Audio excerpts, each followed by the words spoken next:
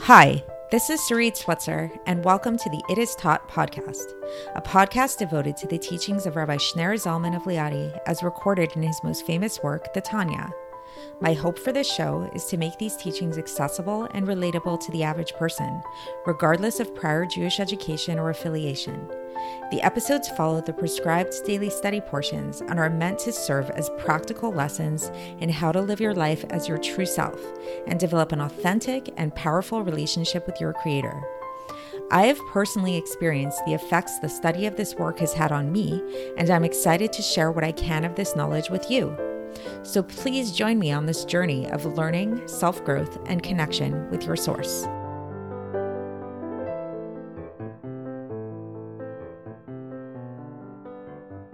Hi, and welcome to the It Is Taught podcast. This is episode 358 for the 21st of Cheshvan in a leap year.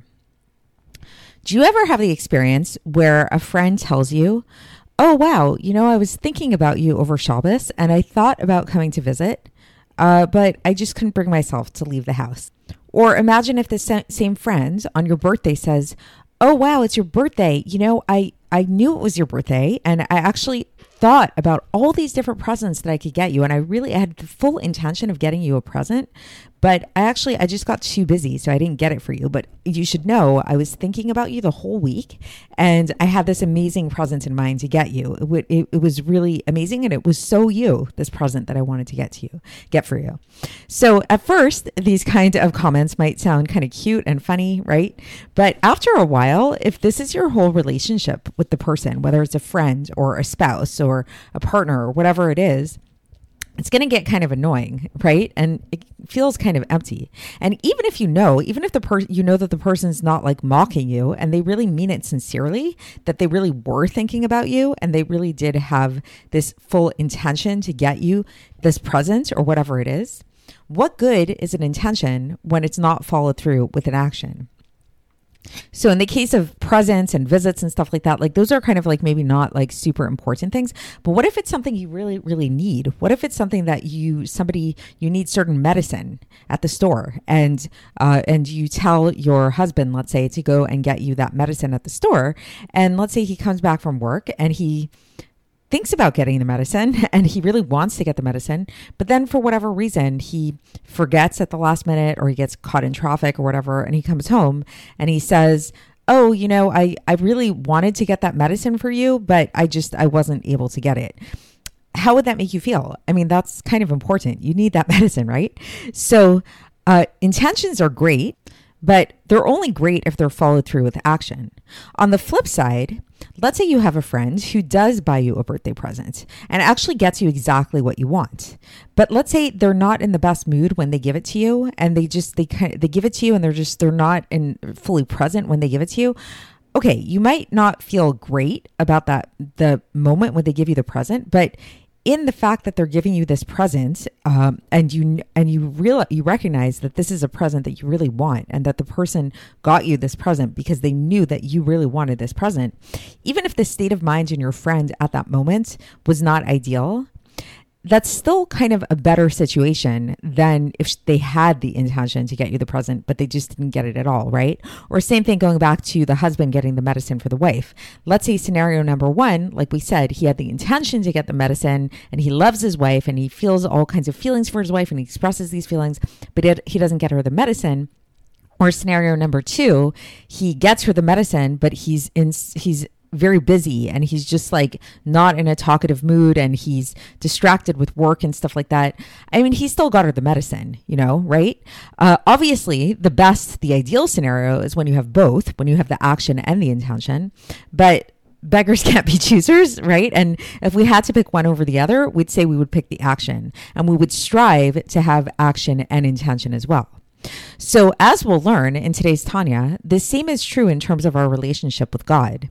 That in terms of our relationship with God, there are these two aspects. There's the aspect of doing the commandments, of doing what God asks of us to do.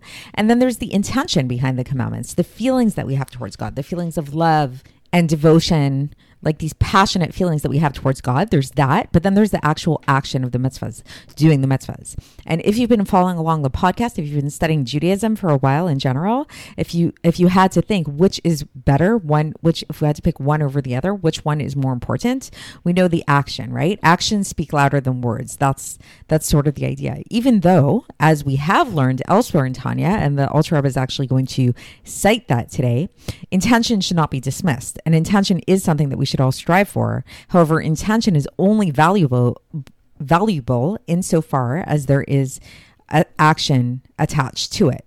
So, for example, keeping Shabbos or bringing in Shabbos. So we know the way that we bring in Shabbos is we light Shabbos candles, right? And that's what Hashem wants of us, is to light Shabbos candles at a certain time before Shabbos comes in, before sun's down, right? So imagine you have one scenario where you have somebody who's rushing for Shabbos, really frantic, running around like a chicken without a head. Maybe this is most of us before Shabbos. And last second, we run to light. Are we thinking about God in that moment? Probably not. We're thinking about, we just want to get those candles. We just want to get it going. So that's not ideal, right? We want to come into Shabbos in a peaceful state of mind, in a good state of mind, relaxed, really thinking about God, having good intention of the light that the Shabbos candles are bringing into our home. However, lighting the Shabbos candles is kind of good enough. That is a stage. Versus if you had another scenario where, let's say, if you had the right intention, you see this, there are some types of Jewish retreats that kind of get into this, where they don't actually light Shabbos candles, but they'll do things like having like a Shabbos, like a candle meditation. And they feel that meditation is more important than the lighting of the Shabbos candles themselves. Or maybe they'll light Shabbos candles later in the evening, like once Shabbos is already in.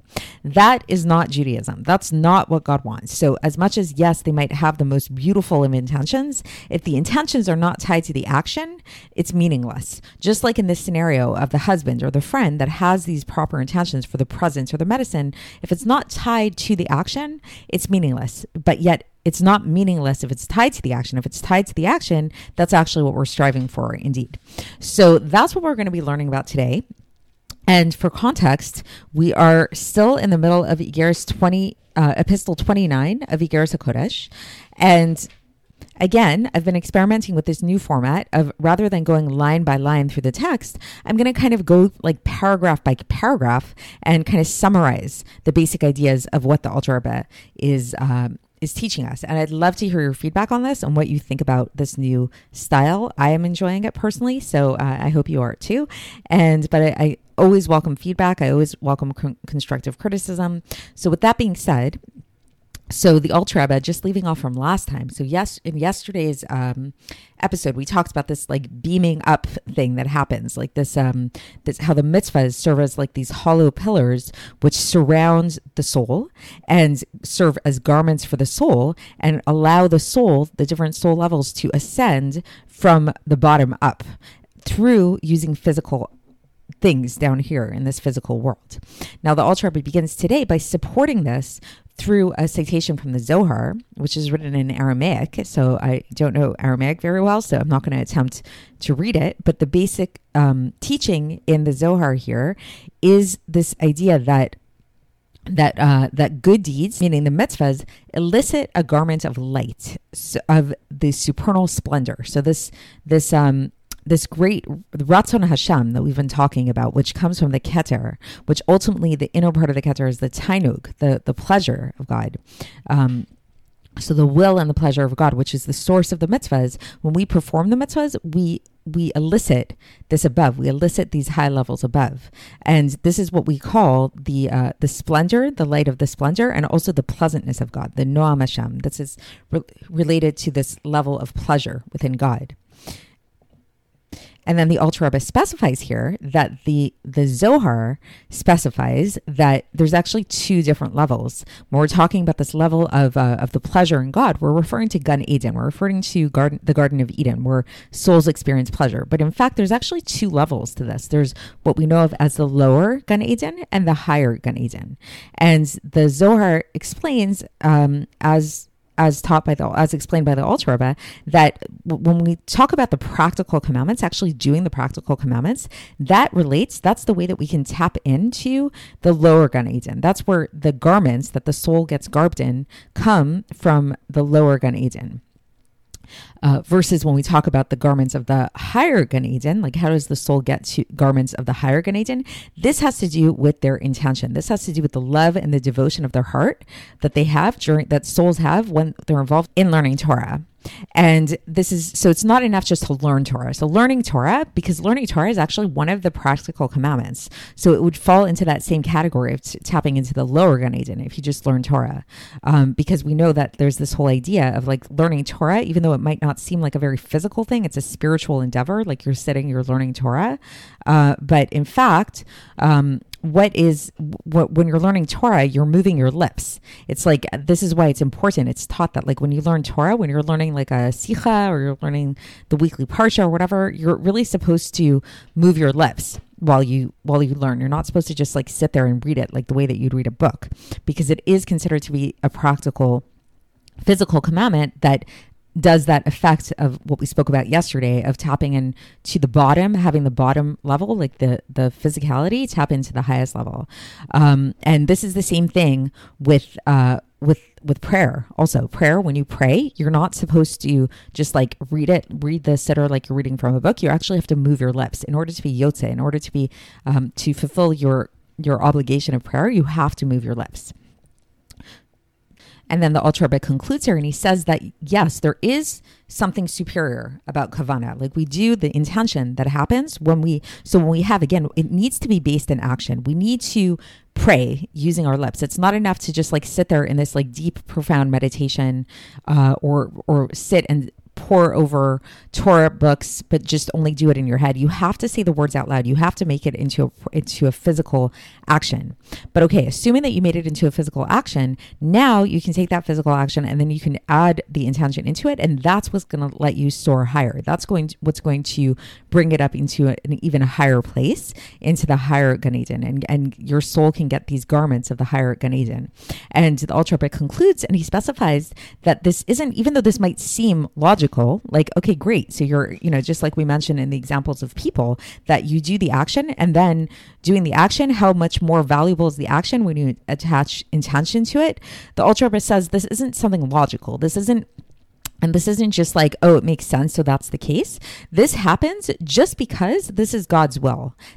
God wants it to be as such that, like, when you attach the kavana, when you attach the intention onto the mitzvahs, this causes the soul to ascend up higher. That's simply God's will. It's not like a logical kind of thing. And the reason why this is important to know is because a person shouldn't make a mistake that their intention itself has the power to cause, like it's not your intention. It's not like you're such a powerful being that you are causing these garments of the soul to happen and you're like this magician that's making this happen. No, God's doing that. So you elicit this power when you create the intention, but the power ultimately comes from God.